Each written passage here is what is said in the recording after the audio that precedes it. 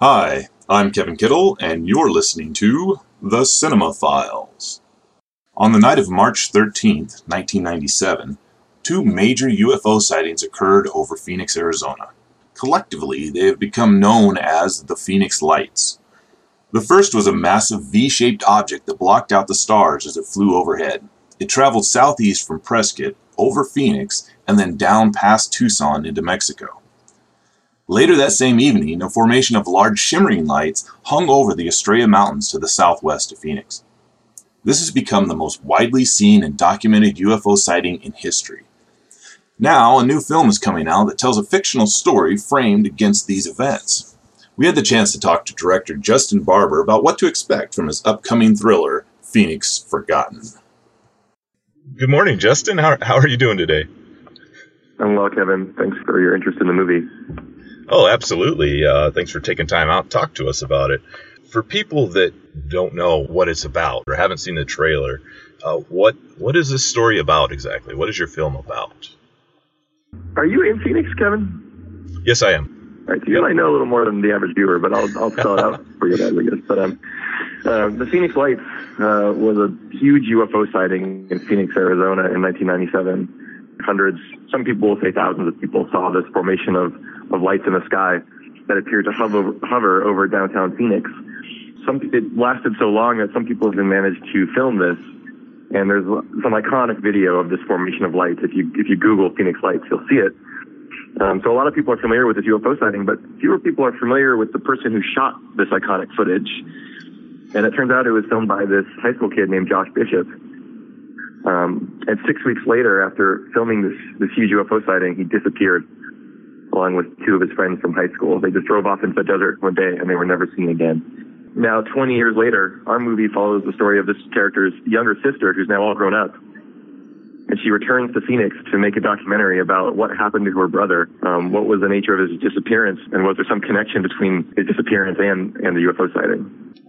Okay, so your film actually takes place in modern time then. It's not 20 years ago, right? It actually takes place in two timelines and that are intercut. Oh. This modern day story of the sister kind of digging into the mystery is intercut with Josh's own footage. So the story in the 90s is Josh films the main character. He films the Phoenix Lights, and then the next day his footage and himself are featured on the local news. And then that kind of causes him to kind of get the bug. You know, he decides he wants to do his own investigation at the Phoenix Lights, and he starts making his own documentary, as a high school student would with a small camcorder. So we see in the 90s him get obsessed with the Phoenix Lights and start to dig into that mystery, and we see how he ropes in two of his friends from high school into this, and that's intercut with the modern day footage of this documentary character exploring that mystery as well. She essentially uses Josh's footage in the movie she's making. So the first half of the movie is sort of inspired by like a Werner Herzog or an Errol Morris documentary. Grizzly Man is a good example if you've ever seen that movie about the guy and the bears. One thing I kind of kept saying to myself early on was like, I want to make Grizzly Man with UFOs. And so the way that movie's structured, where it's like, you know, they return to Alaska and they talk to modern day characters who were connected to this person, but they also show that character's footage from the 90s as they build up to the terrible thing that happens to him. In a sense, we do something like that. Halfway through our movie, there's a big twist. The style kind of shifts.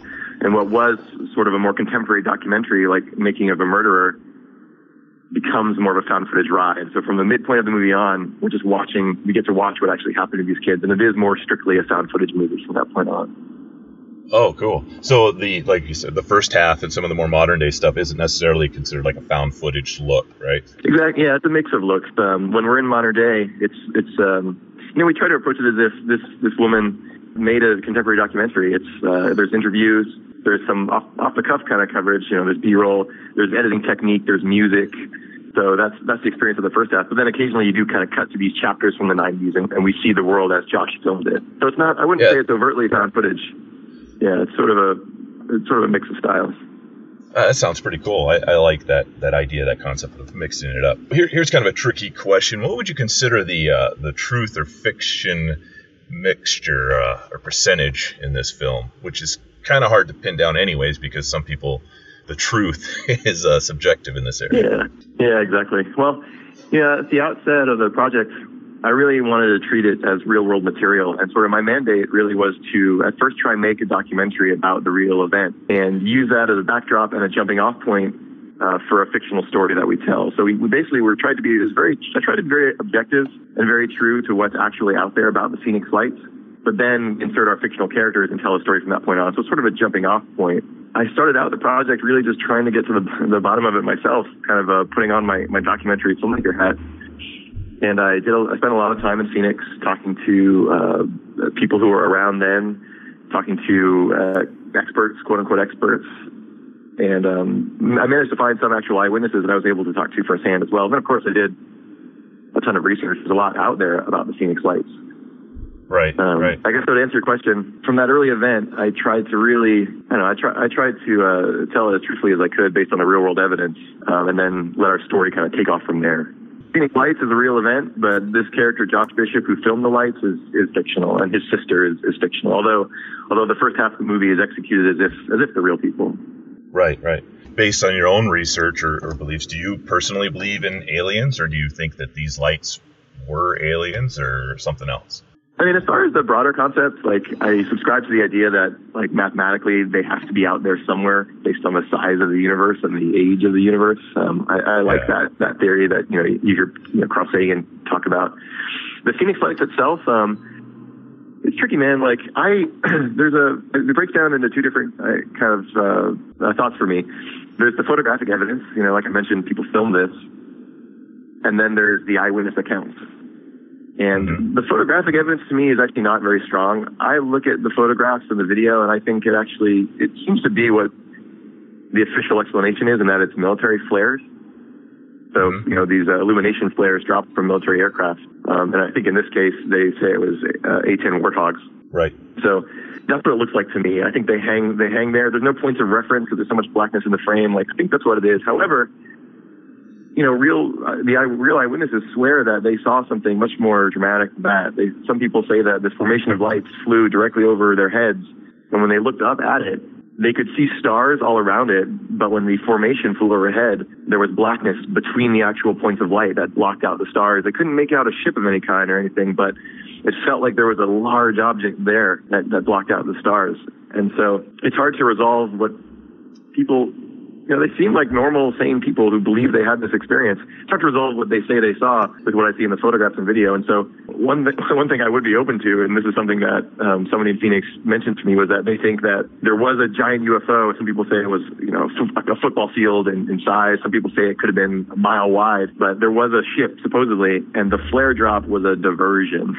Yeah. In other words, people did film a military flare drop, but that was happening over here, and there was a giant UFO kind of over here in the other place. So I think hey, anything's possible, I guess. And I certainly don't believe the official story on anything these days. So absolutely. I've heard something similar too. And the interesting thing about the lights that were traveling, or the large ship, is that was spotted all the way from Prescott and down into Tucson, if not further. So you have eyewitnesses of that event all the way, but the hovering lights, which are supposedly the flares, I think were only seen in Phoenix, in the Phoenix area. Yeah, and my approach with the movie was that there are some real people characters in the movie, and there are actors in the movie, and the hope was that it would be hard to tell who was who. And so I interviewed on camera some actual eyewitnesses I was able to find. Some are rather genuine and believable, but others, their story changed kind of as I interviewed them. Every question I asked them, their story kind of evolved a bit. So you definitely can see how people get excited by the possibility and then just seem to want to tell a tall tale. Right. I mean, it's unfortunate that that's out there. It's like there do seem to be a lot of people who had the genuine experience, but I found that there was just as many people who seemed to be exaggerating a little bit. Where did you film this at? I had wanted to film as much in Arizona as possible. Again, I was really committed to authenticity, and I was able to shoot in Phoenix a little bit, but just for costs, and I had a really big cast. In modern day, there's a lot of characters. This documentary filmmaker, who's the sister of the kid who went missing, she interviews family members of the missing kids. She interviews law enforcement members who participated in the search for the missing kids. And so, because of those casting needs, we did have to shoot in LA and around Southern California. Mm-hmm. It was kind of a mix, man. I shot in LA for a couple weeks. I was able to get a week actually in Phoenix, and then I did a day here, a day there on my own, kind of just getting B-roll and that kind of thing. And then for a lot of the dramatic kind of desert exteriors in the movie in the daytime, I went down to a state park called Anza Borrego in Southern California near San Diego. And I guess my thing was, is actually, you know, people from Arizona, I think, will appreciate all the actual Arizona footage in the movie. But, you know, when you tell your producers you're making a desert movie and you want to go to Arizona, they're like, well, we live in LA. We're surrounded by the desert. Yeah. But it is quite different. You live there. I mean, you know. However, I think the average viewer isn't really aware. And a lot of the movie takes place at night. So a lot of the nighttime desert stuff in the movie is in and around Los Angeles. But the state park down in near San Diego called Anza Borrego, I just found that it really resembled southern Arizona a lot more than places nearer to Los Angeles. And it had a lot of great epic vistas and cool kind of rock formations and Nocatio plants. It was just kind of a weird little landscape that I think worked well for the movie. So I was fortunate enough that they supported me in kind of getting out as much as I could.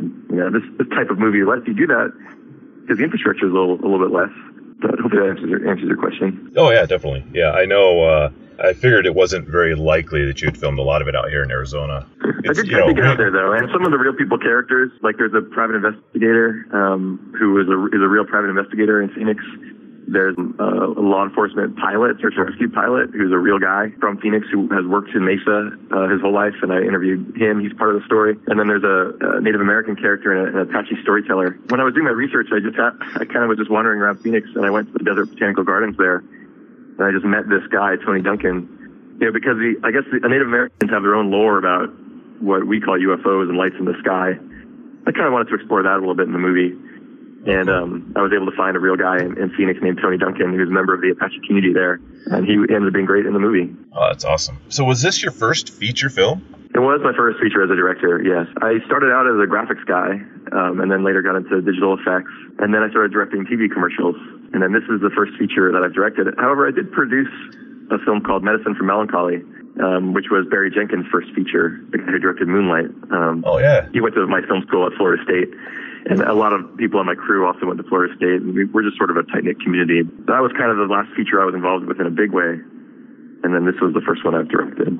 How was it directing your own first full feature film? Because you've done some shorts before also, right? Yeah, man, you really got to put on a different hat when you're coming from the commercial world.